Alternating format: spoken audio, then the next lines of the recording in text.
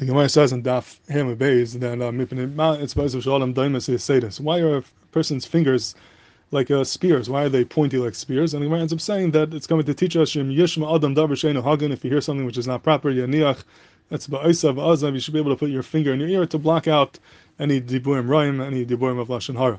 This is a fascinating thing. The Gemara is telling us that the body itself is made in such a way that it's conducive to keeping Torah mitzvahs, to not hear dvarim asurim. Hashem b'dafka made our fingers pointing in such a way that it should easily be inserted into the ear to be able to help us refrain from hearing diburim asurim and lashon hara. And I once thought that Lefidas Gemara could be masber a fascinating thing that you find in Chumash. I've heard afterwards people told me that there are mefarshim who say this part, but al kapanim, this is what I was thinking. The pasuk in Parshas Vayigash, when it's talking about the Shvatim that went down to Mitzrayim and their families, this is in Perek Mem Vav in Bereshis, so it talks about the mishpacha of God, and this is in pasuk Perek Mem Vav pasuk Tezayin. It says Mfnei God Tzifyon v'chagi shuni v'etzban eri v'arei divareli. So one of the mishpachas of God is this mishpachas etzbain, Aleph Tzadi Beis Nun. Now, if you look in Parshas Pinchas also has a list of the Shvatim that went down to Mitzrayim, and it says like this. This is in Perek Chavav, pasuk Tesvav. It says Bnei God l'mishpachaisam l'tzvain mishpachas atzvaini l'chagi mishpachas achagi l'shuni mishpachas hashuni la'azni mishpachas ha'azni la'eri mishpachas ha'eri.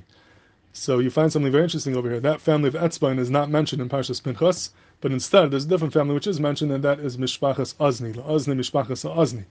So Haloi Davarhu, that Etzbain is missing, and instead you have this family called Azni, Aleph Zai Nun Yud.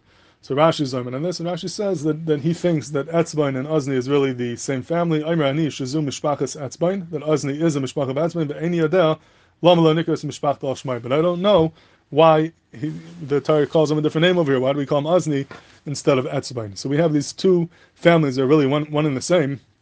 One time the Torah refers to it as Mishpachas Etzbain, one time as Azni, and Rashi himself says he doesn't know why the Torah switched. And I was thinking that perhaps, if this Gemara, you could say that the maybe what the Torah is being meramis to over here is mamish being meramis to this din.